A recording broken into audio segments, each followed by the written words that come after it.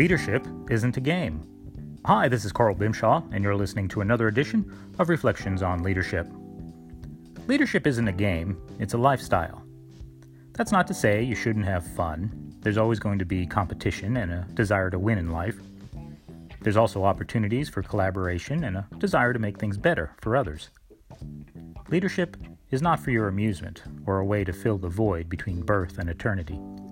Leadership is a choice and matter of character, not putting in the time or a stepping stone in your career. Leadership affects lives, period. It is not something you pull out of the closet to fight boredom, and you sure as hell can't simply put all the pieces back in the box at the end of the workday, not if you're any good at what you do. Leadership is about vigilance, vision, and creating a future. Those are not things you simply power down from when you're done, because you are never finished. Leaders do not complain about problems bigger than their pay grade. If they can make things better, they do, even when it's inconvenient. You practice leadership, you don't perfect it. Leadership isn't about you. It's about how you help others. Leadership isn't about waiting your turn or rolling the die for a chance at a lucky break. Leadership isn't only for the elite or the educated.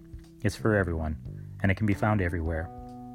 The difference between lousy leadership and good leadership is good leaders give a damn in all areas of their life.